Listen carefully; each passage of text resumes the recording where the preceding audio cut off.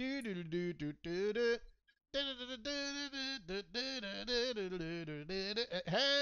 everybody, welcome to Pretty Sketchy Podcast. I'm Corey, and this is episode 25. And with me, as always, is acclaimed author and elite Pokemon trainer Michael Marshman. How you doing, man? Yeah, I'm all right. That Almost caught them all. that one's actually not too far from the truth. You're still playing Pokemon Go. Fucking No, I'm not. I haven't touched that in ages. really?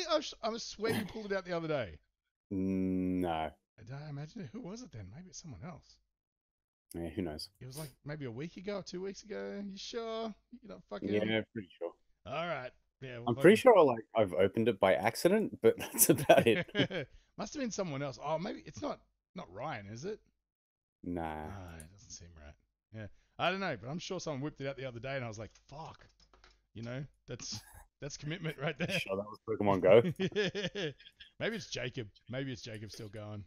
Right, still living the Okay. dream. Oh, hang on. Let me just quickly check my audio levels are going. Yeah, we're all good. Okay, so welcome to the show. For anyone who's here for the first time, what we're doing is Michael wrote a comic book. I am currently illustrating that comic book live on video, so you guys can watch it. And we're gonna talk shit for about an hour. So yeah, how you doing, man? What's been happening? Um, a few things I want to get into, but other than that, yeah, I'm okay. You doing good? Same old. Keeping Yeah, keeping doing it good. real. All right, that's good to hear. As real as can be. Yeah. In Sometimes this, you got to delve into fantasy. it doesn't matter, dude. We all live in a simulation. Remember? So Elon Oh Musk, yeah, he's like fucking calling it like it is. And if anybody universe would know, changes. it's him. so, um, yeah. So, all right. So, what I'm doing today is I'm still working on. I'm not even sure what page this is anymore. So, I got a. I think it's page 6 still. I've been working on it for the last couple of weeks because it has some complex sort of shit in it. And let me just see where I'm up to. Next frame. I was talking to Ryan the other day about podcasting and Oh god. you know, and blogging and stuff like that. And I sort of, as I was talking, I came to the conclusion that as this is a heavily visual podcast, Mm, I don't spend enough time talking about what I'm doing. You know, for somebody who wants to watch this to see how to draw things and stuff, I'm just drawing. I'm not letting anyone know what the ideas are or anything like that. Um, and so I might as well sort of point out some of the things as we go along that are kind of interesting. At the moment, the interesting thing is I don't know what frame comes next because I've sort of gone a little bit off book with this page because there was too much stuff to fit on there. And I guess I'm going Nissa grabbing medical supplies, bandages, antibiotics, etc. from a supply closet. Okay, so that'll be this frame here. So I'll work out how to set that up that as we almost go along. that sounded like the sigh of a defeated man. Oh, it's just, you know, it may be a little bit outside of my comfort zone drawing in interiors, but we'll give it a go. I guess kids at home, first thing to think about is perspective and where you want to set the quote unquote camera, and then you just fill in the blanks. So I'll probably be fiddling around with that for a while. Yeah, but let's move on. So I guess probably the big news for both of us is that we've both seen Blade Runner now, and Yeah. that was, I mean, how would I describe it other than just it was fucking great, you know? I really dug the tone of it. I really like the pacing. A lot of people saying no, it's a bit slow. It's like fuck you, man. It's the pacing is exactly how you'd want it to be. Yeah. It was visceral. The imagery was stunning. I liked it that they didn't just make a whole new story and they tied in and completed a decade story. Mm. Um, and yeah, I think everybody in it was great. Ana de Armas is my new favorite thing in the whole world. Oh my god. Yeah, but that's basically where I'm at with it. You tell us your philosophy on the whole thing. Um, were you a fan of the first one? You Oh were, right? yeah, of course, yeah, Okay. Okay. yeah. Ever Yeah. since, you know. Um, yeah, I loved it. I think the day after I saw it, I came into work and I think like either you or Ryan asked me what I thought of it, and I said it's probably one of my favorite movies of all time. Mm-hmm. Yeah, like Holy you shit. said, the tone of it, the aesthetic, the camera work, the acting. Holy fuck, the acting! Yeah, Like, yeah, it was a masterclass. who, Like who I knew think. fucking Dave Bautista could pull that shit off? Well, look, I always knew that he's somebody who takes acting very seriously. Ever since they started talking about him with Guardians, Mm, and you saw the amount of work he put into. Like most people who go into acting think, "Fuck it, I can act," and so they just yeah, go in and they read the script and they do what they got to do. But I think he's one of those guys who's very self-critical, and he wasn't going to go into diverging from essentially what is huge melodrama of wrestling yeah, to um, the fine art of acting without some coaching. And I think he put a lot of work into training and coaching as same as he would with his body, you know.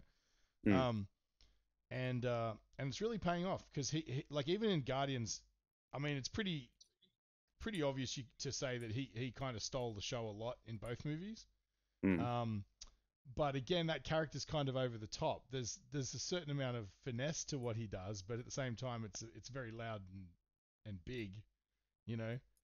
yeah, Um, and like, yeah, it comes from his wrestling background. He probably used a lot of that in that character. yeah, but but in Blade Runner, his character is incredibly subtle and understated. Um, Yeah, yeah, and there's so much nuance in that performance that I think is probably above most actors. You know what I mean? mm, Um, you know, there's certainly some I guess finite quantity that or quality, I suppose, that separates the men from the boys when it comes to fine acting. You know, there's yeah, certain people have it, some people don't, and he seems to have it. You know, he just seems to be able to um, and again, even the character, as understated as it was, and he's not like a man of many words, you know, mm, um, he just sort of he said so much with what little he got of a actual showing of an actual performance. You know, it wasn't a lot of script, not a lot of dialogue. It was all demonstrated in his physical performance. You know, yeah, I really want to watch that other clip. Um, of whatever happened before. You know what I mean? There's yeah. like these little mini movies and shit. They're on So, YouTube, so yeah. yeah, I'll totally do it, but I just haven't got around to it yet. Yeah, sorry, I totally butted in again. Oh yeah, no, it was just yeah, just everything about it. Like you, I'm a big fan of the first movie. hmm The kind of vibe I've gotten is if you're a fan of the first movie, you'll dig this one. Yeah, Because a lot of people that I've talked to that didn't quite enjoy this one either hadn't seen the first one or they didn't like the first one. yeah. So, I and I mean, think that's a credit to like the to Dennis Villeneuve anyway, yeah. because like he like I said, he captured the tone and sort of feel of the original very well, hmm and just that sort of reaction um kind of proves it, I guess. Yeah, yeah, 100%. So, yeah. I feel like there would have been a lot of pressure with this one because it is a fan favorite. It's one of the cult movies, like Mm, outside of Star Wars and I guess things like Predator and Terminator and things. I mean, this is obviously a bit more nuanced towards sci-fi, like hard yeah, sci-fi. yeah, Um, but holy shit, like if that's not a lot of pressure, I don't know what is, Um, and I think that he nailed the tone, the visuals. There was a little bit of an upgrade in the visuals, to sort of bring it more in line with yeah, modern techniques and stuff. Like the one thing that I took away from Blade Runner is the big epic scale vistas of the buildings, the big pyramid buildings and stuff like that. They really did look like models. mm, Beautiful models, like probably better than anything else that they had at the time. But it can't compare with the complexity you can come up with in CGI, and yeah, layering like depth of field and all that other stuff, fog effects and things.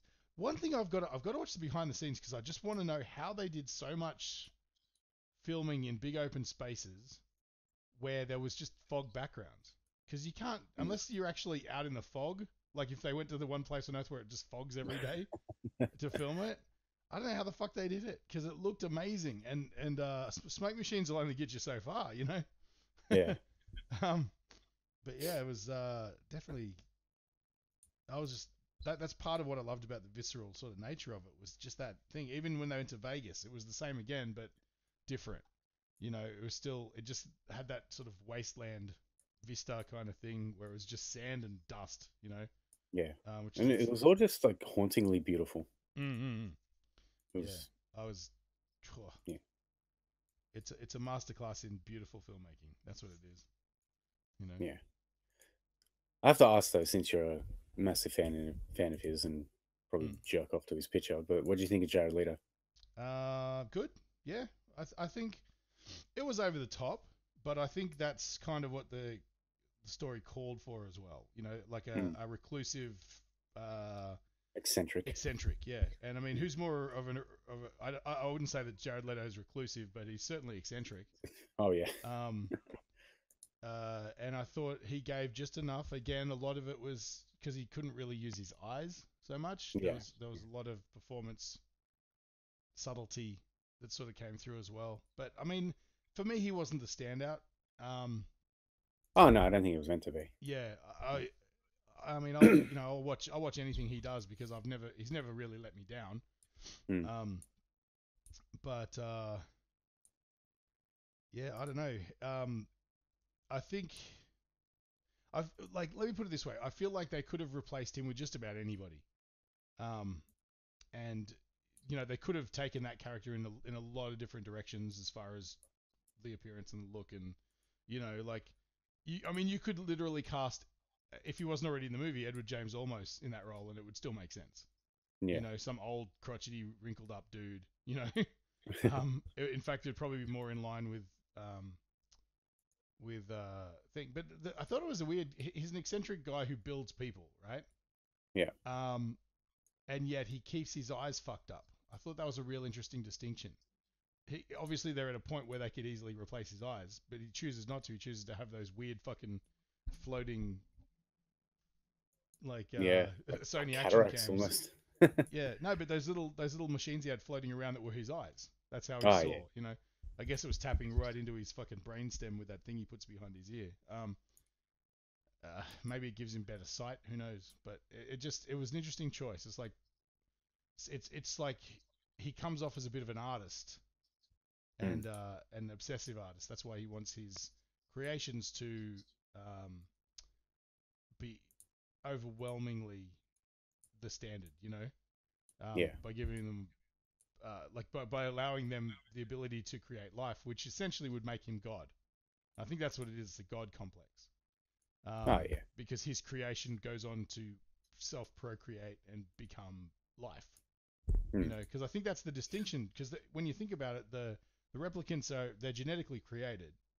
They're not yeah, robots. They're built. yeah, They're grown genetically. You know, and the one distinction that separates them from being human, um, other than their ability to process complex sentences without distractions, is their ability to create life.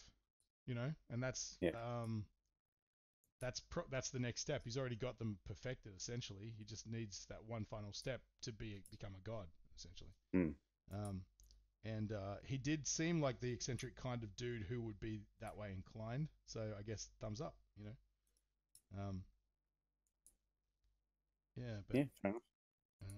so I'm just trying to figure out this hospital. Okay. So for the people playing at home, what I'm trying to do is come up with a different perspective for this shot. So you'll notice I've drawn a rough sketch of sort of where Nissa's going to be standing. I don't know what she's going to be doing yet. This is just a height guide essentially.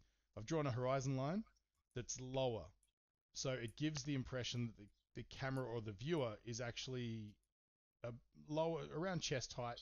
So it's a bit of a more dramatic thing. I could actually lower it even more. I put the horizon line sort of up higher and have um, it appear that the camera's low on the ground. I didn't want to go that severe with this particular shot, but it'll give the room a bit more things. So it brings a lot of the ceiling into the frame. I can put some suspended lights to make it look like an industrial building, like a hospital, that sort of thing. This is a doorway into the outside hallway. I'll put like a drink machine sort of cutting its way in there, maybe cracked and fucked up. Yeah, but it gives you an idea of we're in a facility now. So yeah, moving on. Oh yeah, with fucking Blade Runner. Um, one thing Oh, came here we one thing came to my attention that has bothered me in the past, and I completely forgot about it. But we need to talk about Hollywood, and we need to talk about Hollywood's. Um, it's this undercurrent of disparity that no one talks about, and it's the fact that some of the biggest stars in Hollywood and most quotably attractive men have crooked as fuck faces. I can't look at Ryan Gosling. I can't. And like, don't look at me, right? I'm not perfect by any stretch of the imagination. But this motherfucker, who is on the go-to list of most, you know, like sexiest man alive sort of thing. yeah, like, how many times has he been on the cover of GQ? I don't know, because I don't read it. I'm sure it's many, right? He literally has one eye that's so high that you could fit another eye under it, and it would be like, it fucking blows my mind. Like, and they talk about, when you hear people talking about the beauty myth and stuff, they're always going on symmetry. People with symmetrical faces are more attractive. Tell that to Ryan Gosling. Tell that to fucking, oh, who's the other guy? American Sniper. What's his name? Oh, fucking Bradley Cooper. Bradley Cooper is just as bad. I think it actually might even be the other eye. So if you put them together, they'd be this weird fucking thing. Came to my attention early on in the piece. I can't look at Shannon Doherty. Her fucking face is, and the weird thing is, like, some people's faces, like, as someone who draws, I notice these things, but most people's faces, in fact, almost everyone's faces are slightly crooked, right? They sit on your skull either a little bit this way or a little bit that way, or, something's a little bit, some people might have a bent nose, some people might, there's a lot of things that can happen environmentally. You could break something, have a fractured eye socket, something weird happens, or you could just have a wonky eye or something, but essentially most people's faces are relatively straight down the line. Everybody knows when they do those celebrity things where they take someone's face and they put one half of it on the other side and mirror it, and they start looking weird, that everybody's a little bit crooked, right? But it seems that there's certain people who just have an eye socket that's just in the wrong place, and I honestly don't even know how they see. I feel like they'd be seeing like everything, like, just never ask them to hang a picture is all I'm saying, So anyway, that's my fucking cold-hearted rant over. And look, no judgment. People can look how they want. But there's not really much you can do about it. But it's just one of those things that no one talks about, and it's hard for me to, as somebody who draws faces a lot, I just can't. What I think it is? It's years and years of training where I draw a face and one of the eyes is out of place. I rub it out and do it again. I just want to go, Ryan Gosling, come here. I got a razor here. I'm just gonna fix that shit. Just yeah, but fuck if it doesn't freak me out, But again, he's a beautiful and talented man. We should all be as fucking lucky as he is, You got to have something, Maybe, I don't know. Maybe Ana de Armas has fucking web toes. Who knows? We'll probably never know, You'd probably find that hot anyway. Web toes. I don't know. I'm not into frog chicks, All right, let me rephrase that. You're willing to look past it. I'm willing to look past it. Yeah, that'll do. Yeah. Yeah, but anyway, that's my rant over. I'm sorry, people. I know I offended a bunch of people with crooked faces, but so everybody. Yeah. Yeah, well, that's just it. I mean, my face isn't symmetrical either, but boy, does it stand out. Like, when I noticed it with Bradley Cooper, it was in American Sniper. I was watching it. I got about halfway through the movie and I was feeling really uncomfortable. I'm like, what the fuck is going on? And then I saw it. I'm like, oh. Anyway, let's dig ourselves out of this fucking pit, you need to dig stuff I'll out dig of it. myself I'm out of this pit. fine. Yeah. Talk about the Black Panther trailer. Oh yeah, totally forgot about that. Yeah, so I watched it. It looks exciting, I gotta say. Yeah. Yeah, it looks legit, and like, I'm suffering from Marvel fatigue. Like, all these plots are just sort of melding into one. Mm-hmm. I'm getting sick of them, but judging from the look and the feel of this trailer, this seems to be like it'll be enjoyable. Yeah. I'm hoping Thor Ragnarok kind of breaks that mold as well, Mhm. and judging from what I've heard, it kind of does. Yeah, I think it's supposed to be taken way less seriously. Yeah. Yeah. But yeah, no, Black Panther looks mad fun.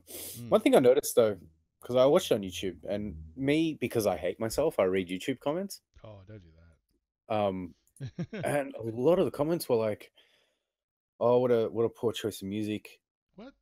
mm, I for the didn't. trailer." I didn't even And notice the music. th- there were a few that was like, "Oh, of course you get hip hop music to Oh play over the god. trailer that has black people in it." And I'm like, "Yeah, it's like hip hop is literally black people music. Like Yeah. they They pretty much invented it. they invented Why it. would you not do that?" Yeah, it actually kind of makes a lot of sense that they would do that. You Yeah, know, in fact, would anyone complain if they made it jazz? yeah, yeah, all, exactly. all the great jazz musicians of like the 40s were all fucking. Well, that's not true. There was big band jazz. That was a lot of whiteys, but yeah, it's like fucking hell. You just can't be happy that something No, like the studios have changed their tune to the point where they're like, you know what? We feel like we can have um uh an entire essentially entire black cast. There's a lot of black people in that movie.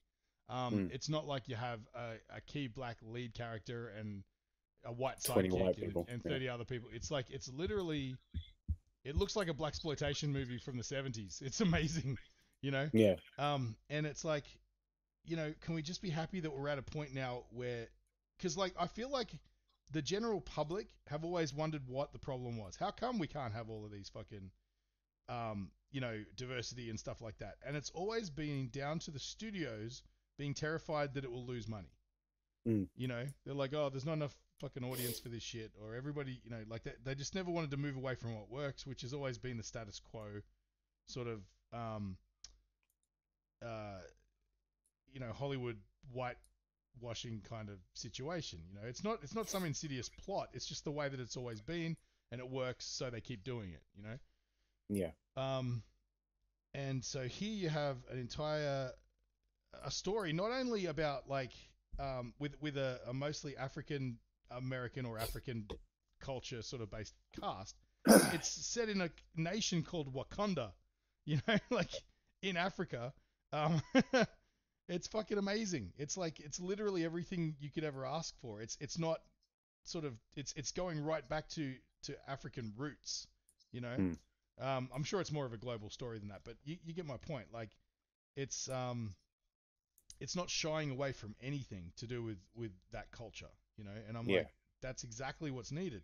It's the same. Everybody made a big deal about Wonder Woman, you know, smashing the box offices because it's a chick, and this is going against Hollywood's fucking rhetoric that this stuff we can't trust a female lead to do a big blockbuster action movie, you know. So they fix all that up, and they do it, and it works, and everyone's like, see. But now what about this? And you're like, all right, we'll move on to the black people next, and then next we'll do we'll make sure we get an all Asian superhero movie, um, and a lot of people are going to say it's diversity gone mad, but no, it's just telling good fucking stories. You know, yeah, you don't need an yeah, all white cast to tell a great story. But I think where a lot of people sort of get confused is they think that it's the same thing to deliberately change characters or put people in roles that is obviously there for diversity purposes. yeah, You know, it's like, hey, there's not enough Asian kids in this film. Let's fucking put in a token Asian, you know, mm, rather than just putting in a good character that happens to be played by Stephen Yun, you know, yeah, um, which is I think he's largely responsible for breaking that mold too, because the beautiful thing about The Walking Dead is it's never pointed out that Glenn's Asian. He doesn't have yeah, any Asian stereotypes. He's a fucking superhero amongst men, um, and he's essentially just a fucking badass, you know. Probably one of the most badass characters in the whole show. In fact, I would say he would absolutely be. He's just like an unstoppable fucking zombie killing machine with balls of steel who never fucking is. He's always the first person to volunteer, you know. Um, and that's I think why Stephen Yeun became such a poster boy for Asian actors and stuff like that. It's because here's what we wanted. We just want some guy who's not fucking doing karate and uh, drift racing and fucking watching anime and not getting the girl. Because yeah, that's the other problem. Every time I see the ethnically diverse placed Asian character, he's always the guy who can't. He just struggles with women. You know, he's always mm, like the guy helping the white guy get the girl because he's probably not going to get the chance. You know, it's fucking nuts. Um, And yeah, so that's sort of psyched that that's happening. Also, hey, there's a new movie. What's it fucking called? I saw on Reddit. Steven Yeun is lead in a new movie. Um, and again, it's some sort of super violent. It's almost, from what I understand, it's kind of almost exploitation cinema. But again, I think with some sort of, actually, let me look it up because it's important. It was, I think Rotten Tomatoes gave it 10. Okay. Yeah. Like 10%. No, oh sorry, 100%. Yeah. Steve, is it PH? I think it is, isn't it? I don't know. I don't watch The Walking Dead. I tend to watch good shows. Shots fired. Deal with it. Telling it like it is. it. What's his fucking name? I can't.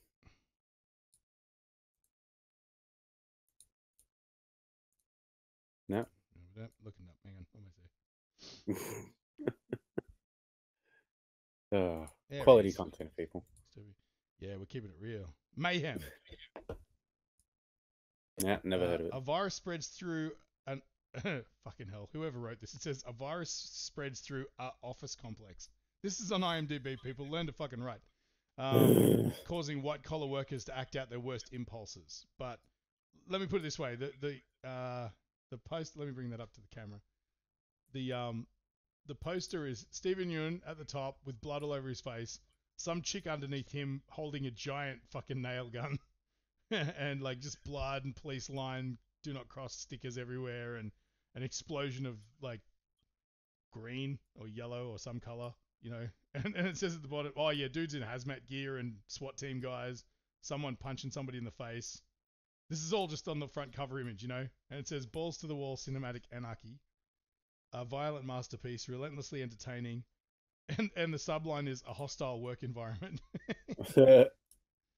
Mayhem. Hang on, let me look up Rotten Tomatoes. I'll see if it's still rating well. Rotten Tomatoes.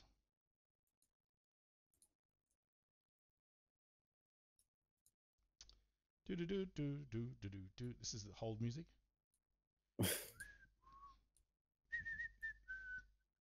Oh fuck! Now I got to pay foreigner like $30.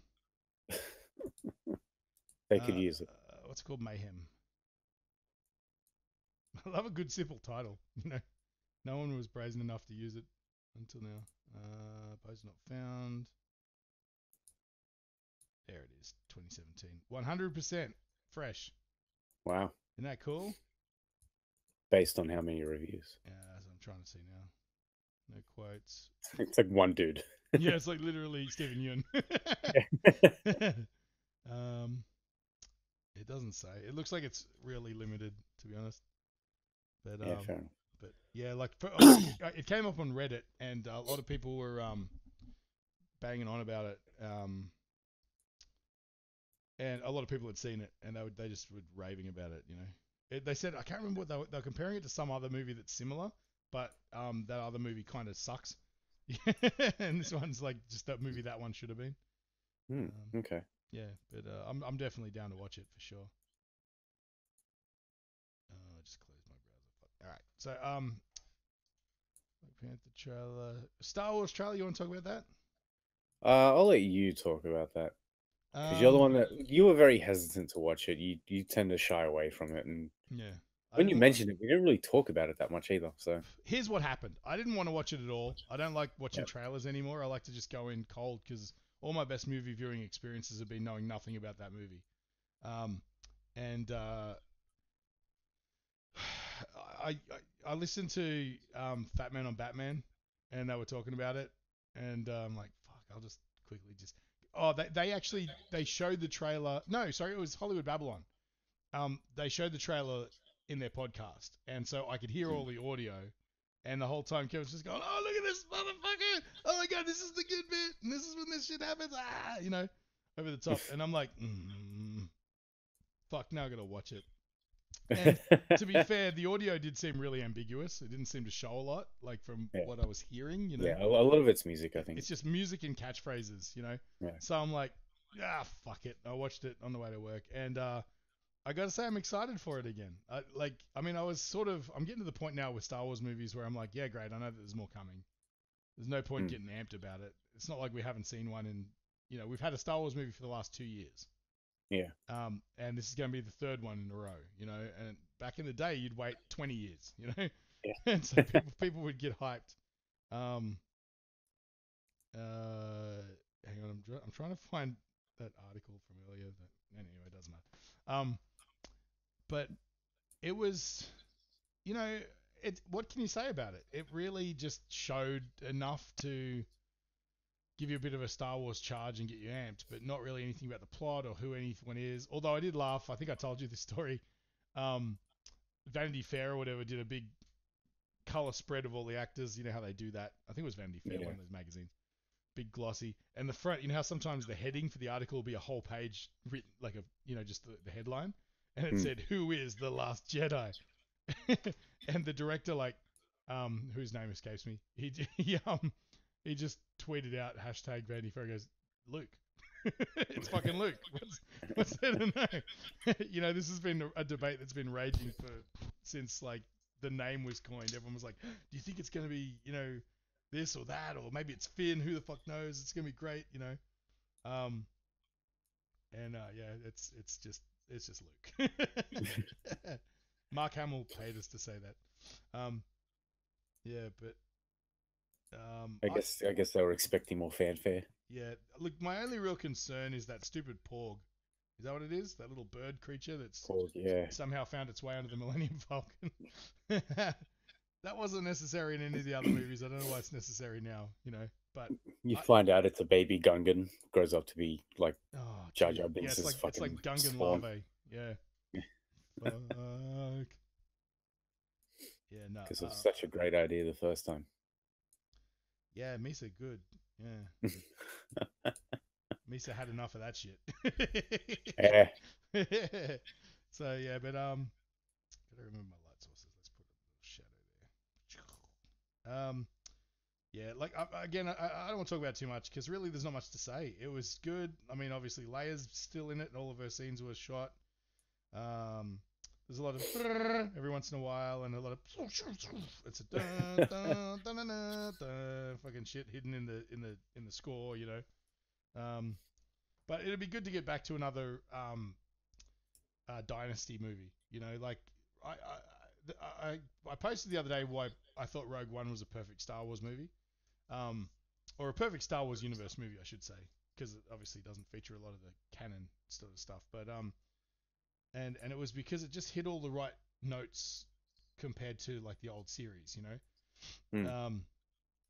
and whereas obviously because I was watching the original prequel trilogies, or sorry, the prequel trilogies, and I just found them repulsive. I can't watch them anymore. We accepted them back in the day, we were all excited to get Star Wars movies, but now we're spoiled for choice. You can critically go back and go, it's literally a soap opera. I mean, somebody mentioned that Topher Grace edit where he got all three of them and he cut it together as a 3-hour film and got rid of all the bullshit.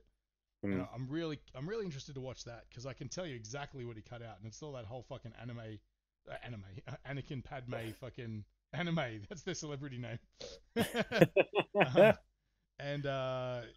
Oh God, it was taxing. Those scenes where they're out in the field and when she's eating the pear and he cuts it with the force and shit. Why are you talking about this? It annoyed me so much, I mean, just the only redeeming scenes I can remember from the Clone Wars from the other night was, I mean, doesn't Obi-Wan have a fight with Boba Fett and that fucking clone planet in the Jango? rain? Yeah, that was cool. And even just the scenes with Jango when he goes into Jango's quarters and he's like, "Hey, boy, go close the door to the bedroom, eh?" And he's like, "Yeah, Dad, no problem." And he goes in there and he closes the door. Even that was more exciting than listening to Anakin whine about fucking, "We should be together, Sanders chorus." Not to mention the fact that she's 10 years older than he is, and it's fucking weird, Yeah, it's creepy as fuck. They need the Star Wars equivalent of Chris Hansen just to fucking come right in there. Episode 1. Yeah. It's like, Padme, why don't you take a seat over here?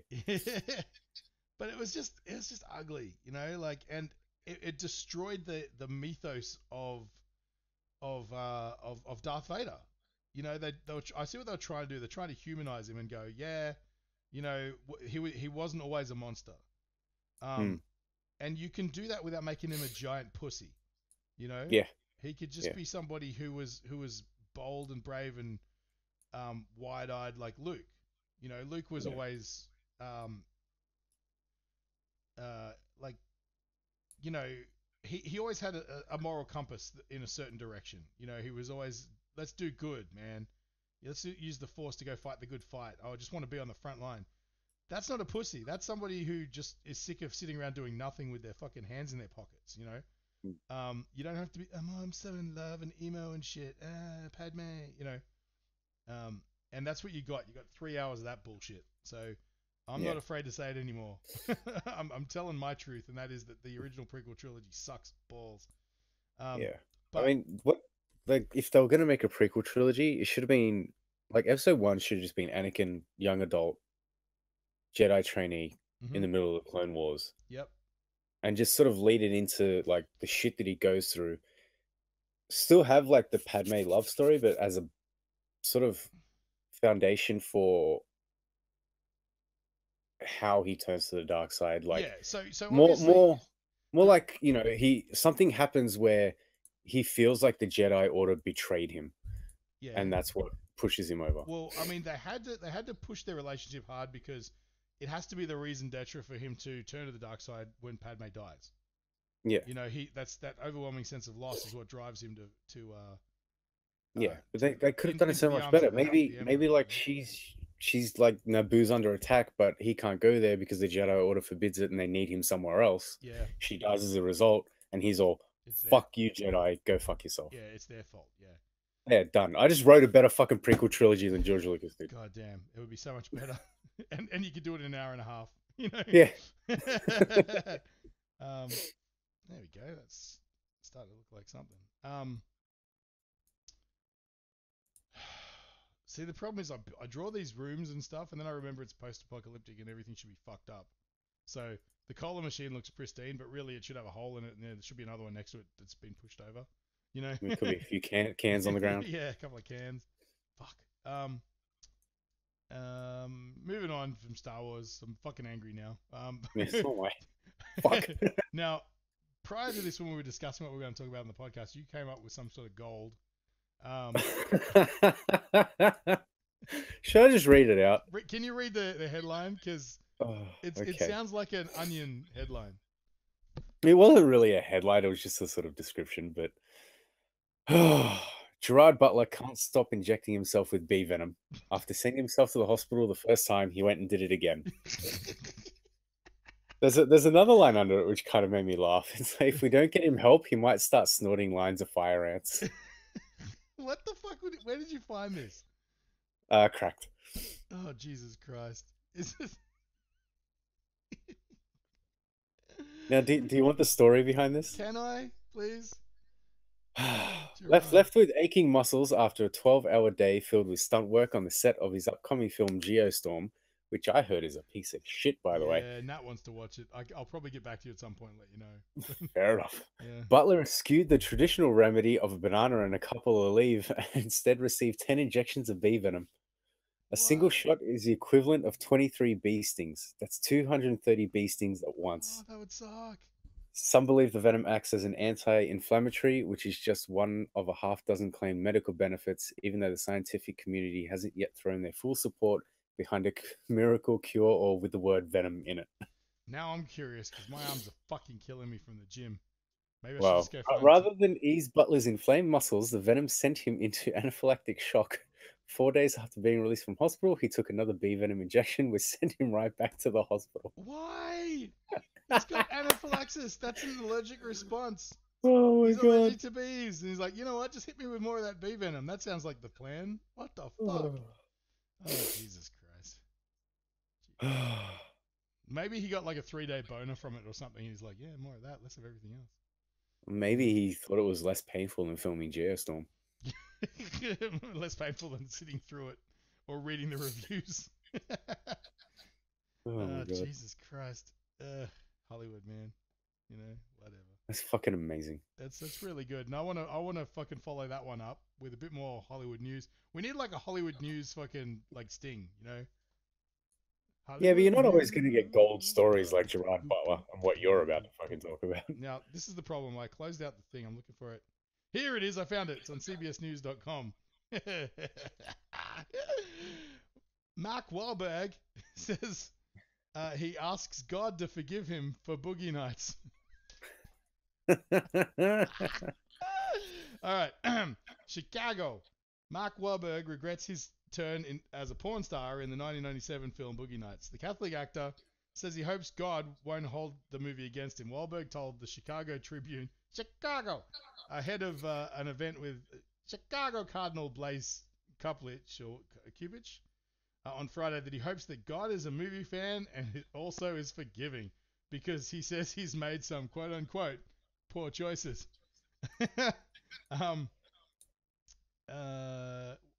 Wahlberg listed Boogie Nights when asked if he prayed for forgiveness for any of his movies.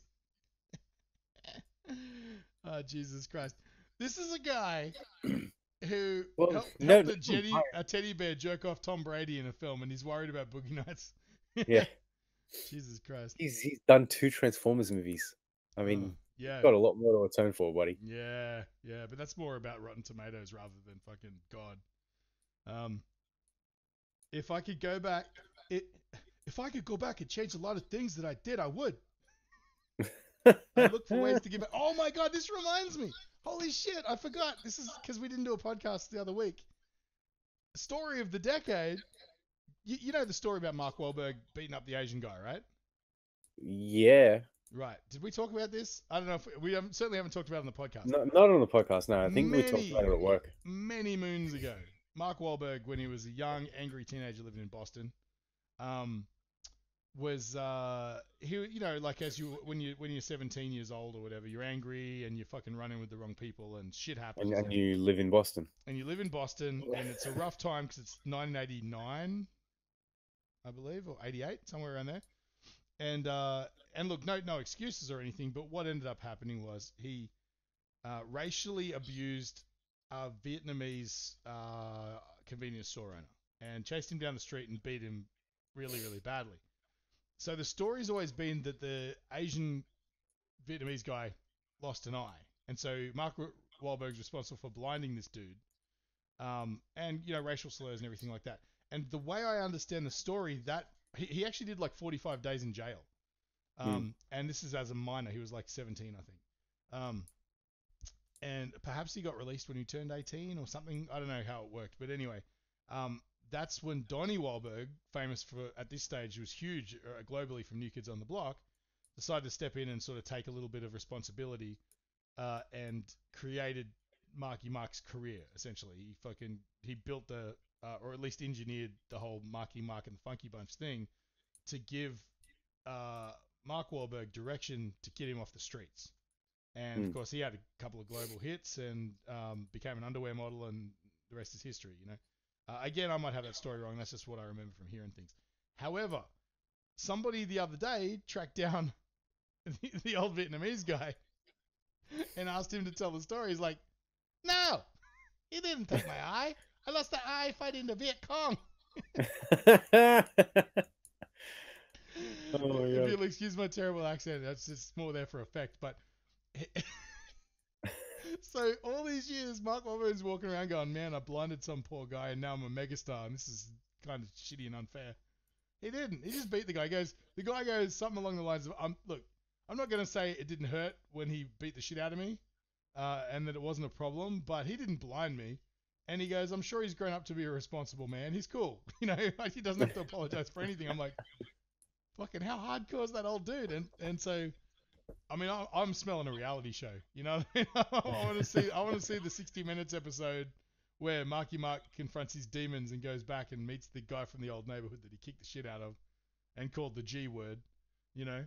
Oh my God. I'm like, holy shit. But I read that, I was just in tears. I'm like, no, that's amazing.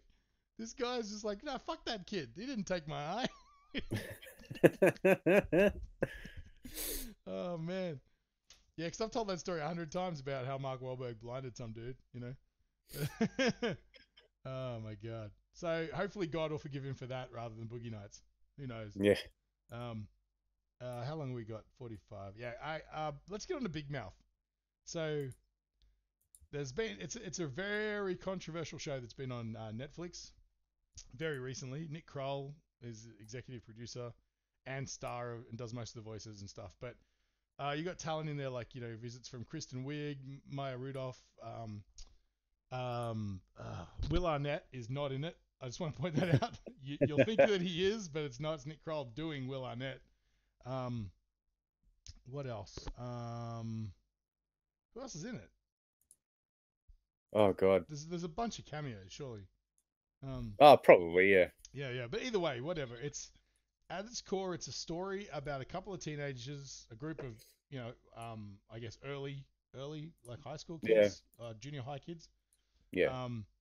Who are going through puberty and how it's just ravaging their whole lives, and it's sort of manifested in this creature called the hormone monster and the hormone monstress for the girls, and it's I guess the spin is that it's kind of like imagine if say Rick and Morty and their irreverent sort of loopy comedy, focused on that awkward teen period and no holds barred, like every nightmarish thing that ever happened to you going through puberty, they make a joke out of.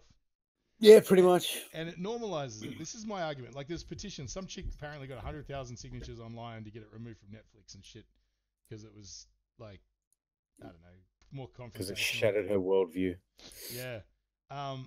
But I guess to me, that just shows a lack of understanding of what teenagers go through when they're growing up, because to me, I related to a lot of what goes on in that show. I think everybody does because something weird happens to you. And the worst thing that can happen is that your understanding is that it's only happening to you and it makes you weird and unusual and you're embarrassed and freaked out. And a show like this is a way that teenagers are going to look at it and rather than go, fucking grown-ups trying to tell me what to do, they're going to be like, this is like Rick and Morty telling me about shit that's embarrassing and now I don't have to be embarrassed about it because I can see that it happens to everybody, Yeah. And to me, that's the immediate thing I took from it. And not only that, the comedy is stellar. It's fucking spectacular. Every line in the show is quotable. Some of the greatest characters I've ever seen on a Netflix exclusive. Fucking Jay, the fucking party wolf. Woo!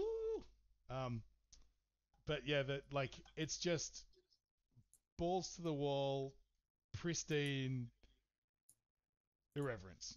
It's just brutally gross, nasty, everything you want in like a gross out comedy, but pitch perfect performances because everybody in the cast is a seasoned veteran when it comes to comedy or stand up or all that sort of stuff. Yeah, voice acting. Yeah, so dude, stunning. So yeah, what's your take? Like, what's some of your takeaways from there? Oh man, I think Maya Rudolph is a treasure. Oh my god, she's good.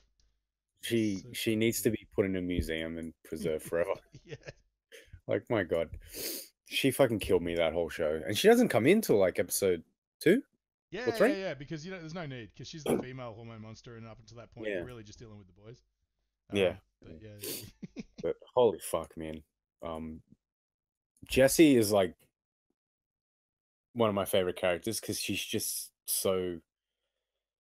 Because like I don't know, I'm so used to fictional female characters that are just so female, but she's just cool.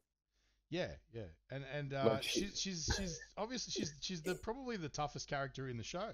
She's the one that doesn't let all this bullshit affect her as much. Like it sucks that she's going through it.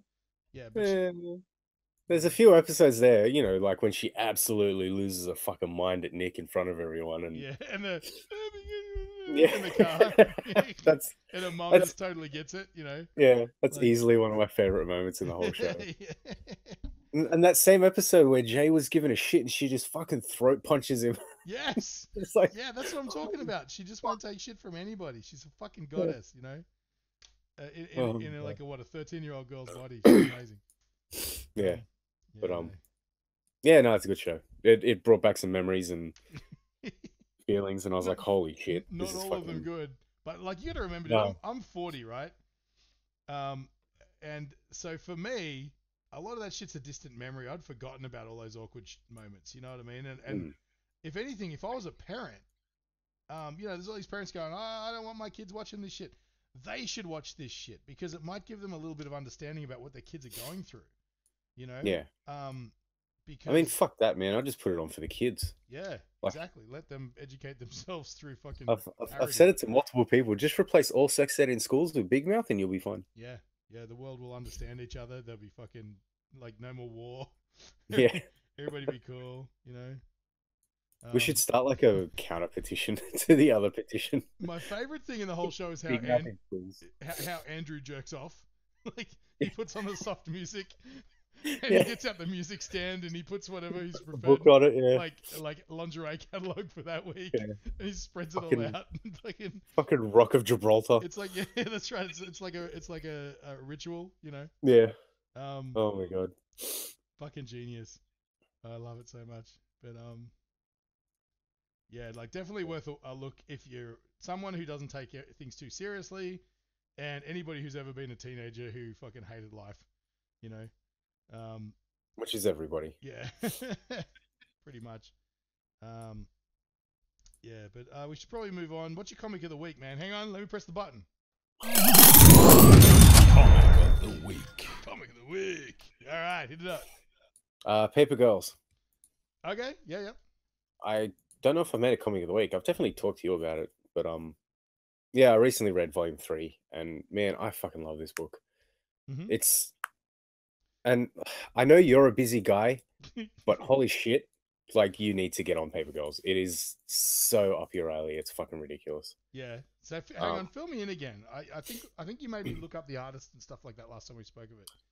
That's I'll give you the short version. Mhm. Think 80s, Yep. bunch of girls, like paper route girls. Oh, like literally Paper Girls. Yeah, they Right. deliver papers in the morning and shit. Okay. Awesome. Basically, yeah, 80s time travel, alternate dimensions. Sick. Basically, if it's basically Stranger Things if the kids in Stranger Things had more balls. Oh, nice. So yeah. yeah, Cool. that's pretty much what it is. Okay. And it's a lot more far fetched and a lot more sci-fi Yeah. than Stranger Things. Like they travel to different times and like far in the future and way in the past, and it's all fucked up. And there's like paradoxes, and yeah, they sort of help themselves without even knowing it and shit like that.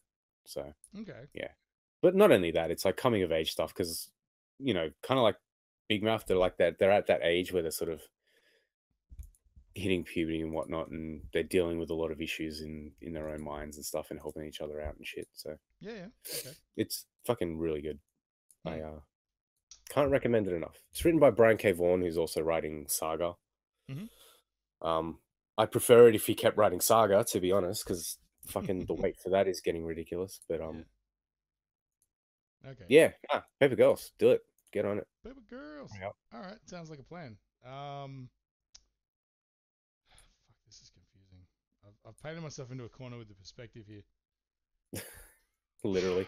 Yeah, I fucked up. So this is something when you just start riffing and you're having an intense conversation while you're drawing.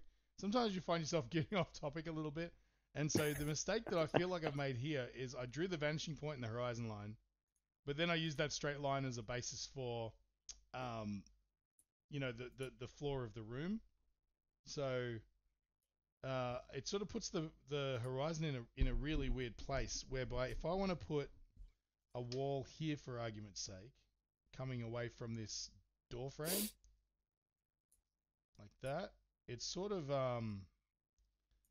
it complicates matters because I can't take it to this vanishing point. Otherwise, that line's going to be way skewed out this way. You know, it's sort of makes things a little unusual. So I'm gonna have to dick around with that for a minute and try and figure out what to do. But I've literally used that one vanishing point to reference pretty much everything in the frame. So essentially what's happened is now this is putting the camera at floor level. because the floor is the horizon. You know. Which is kind of the opposite of what you wanted to do, wasn't it? Sort of. Well, I wanted the camera low, but this Hmm. is. But you didn't want it floor level. It's just a little bit weird. I don't know. I don't think I can really do much about it now. Other than, I suppose I could move that wall. That's probably what I'll do. If I take out all of this stuff and change the position of it, still have my vanishing point where it is. I was going to say, you sound like someone playing The Sims. The door here. Yeah, let's move this door. I'll take the ladder out from the swimming pool. Yeah. Yeah, actually, that's what I'm going to do. That's it. I'm rubbing all this shit out. So there you go. Never be afraid to go backwards to move forwards, people. There you go. That's the takeaway for this podcast. that should be the title. Never be afraid to take a step backwards to move forward. Okay, so I quickly should do my artist focus while I'm doing this. So I guess I've talked about Alex Ross before, but I don't think I've ever done an artist focus on him. So let's go across to the gallery. So what he's known for and why his style is attractive to me, well, he's attractive to me, is obviously he goes for a very photorealistic, I guess, but without being too photorealistic. It's still hyper and still comic booky, but I guess what I'm saying is there's way more detail in his work than you'd find in typical comic art. You would consider him to be a fine artist as opposed to a comic book artist or like a designer, or graphic designer, graphic artist, that sort of thing. Yeah.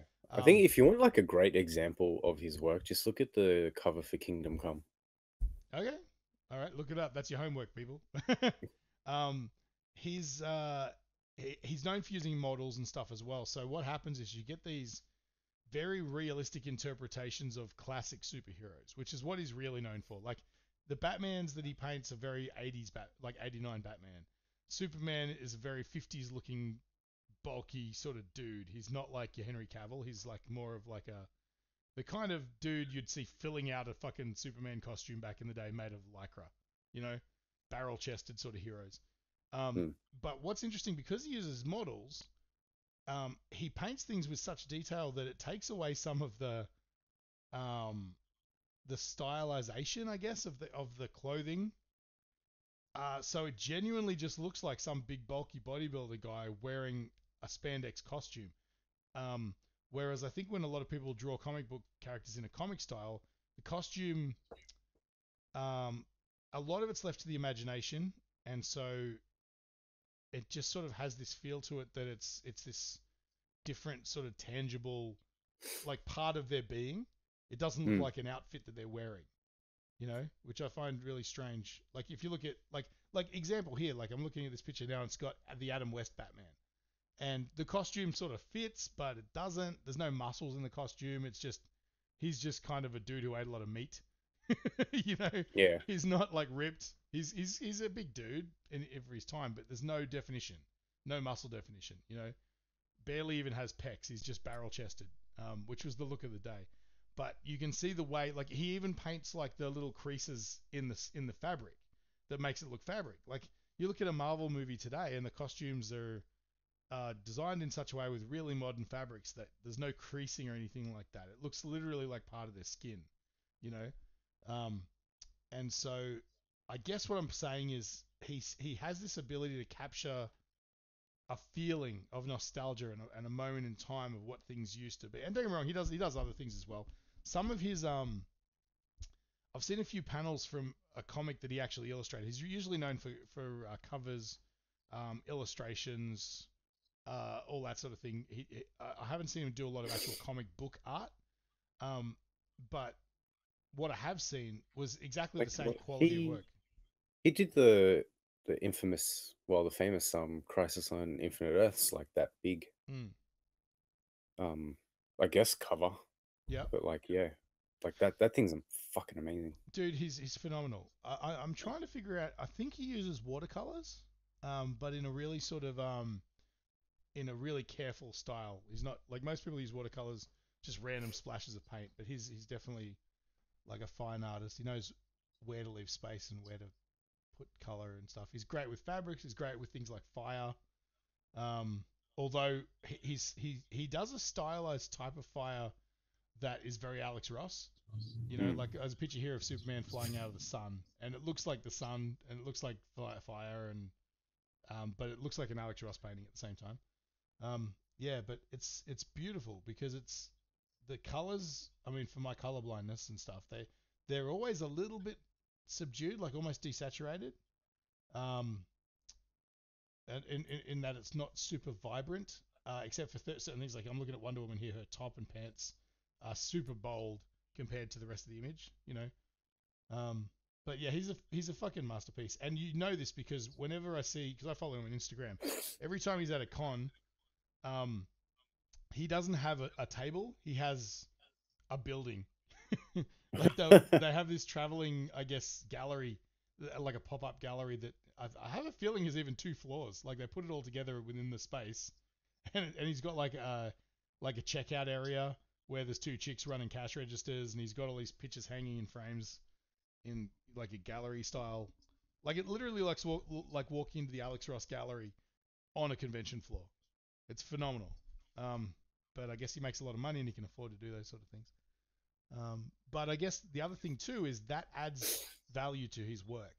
Like he's truly a fine artist. He's not some dude who does a cover every once in a while and draws comic books. And I think he likes to keep himself separate from that stuff so that he's the comic industry's fine artist, you know. And I'm sure there's others too, but just for me, like my experience is he's always been the one standout artist.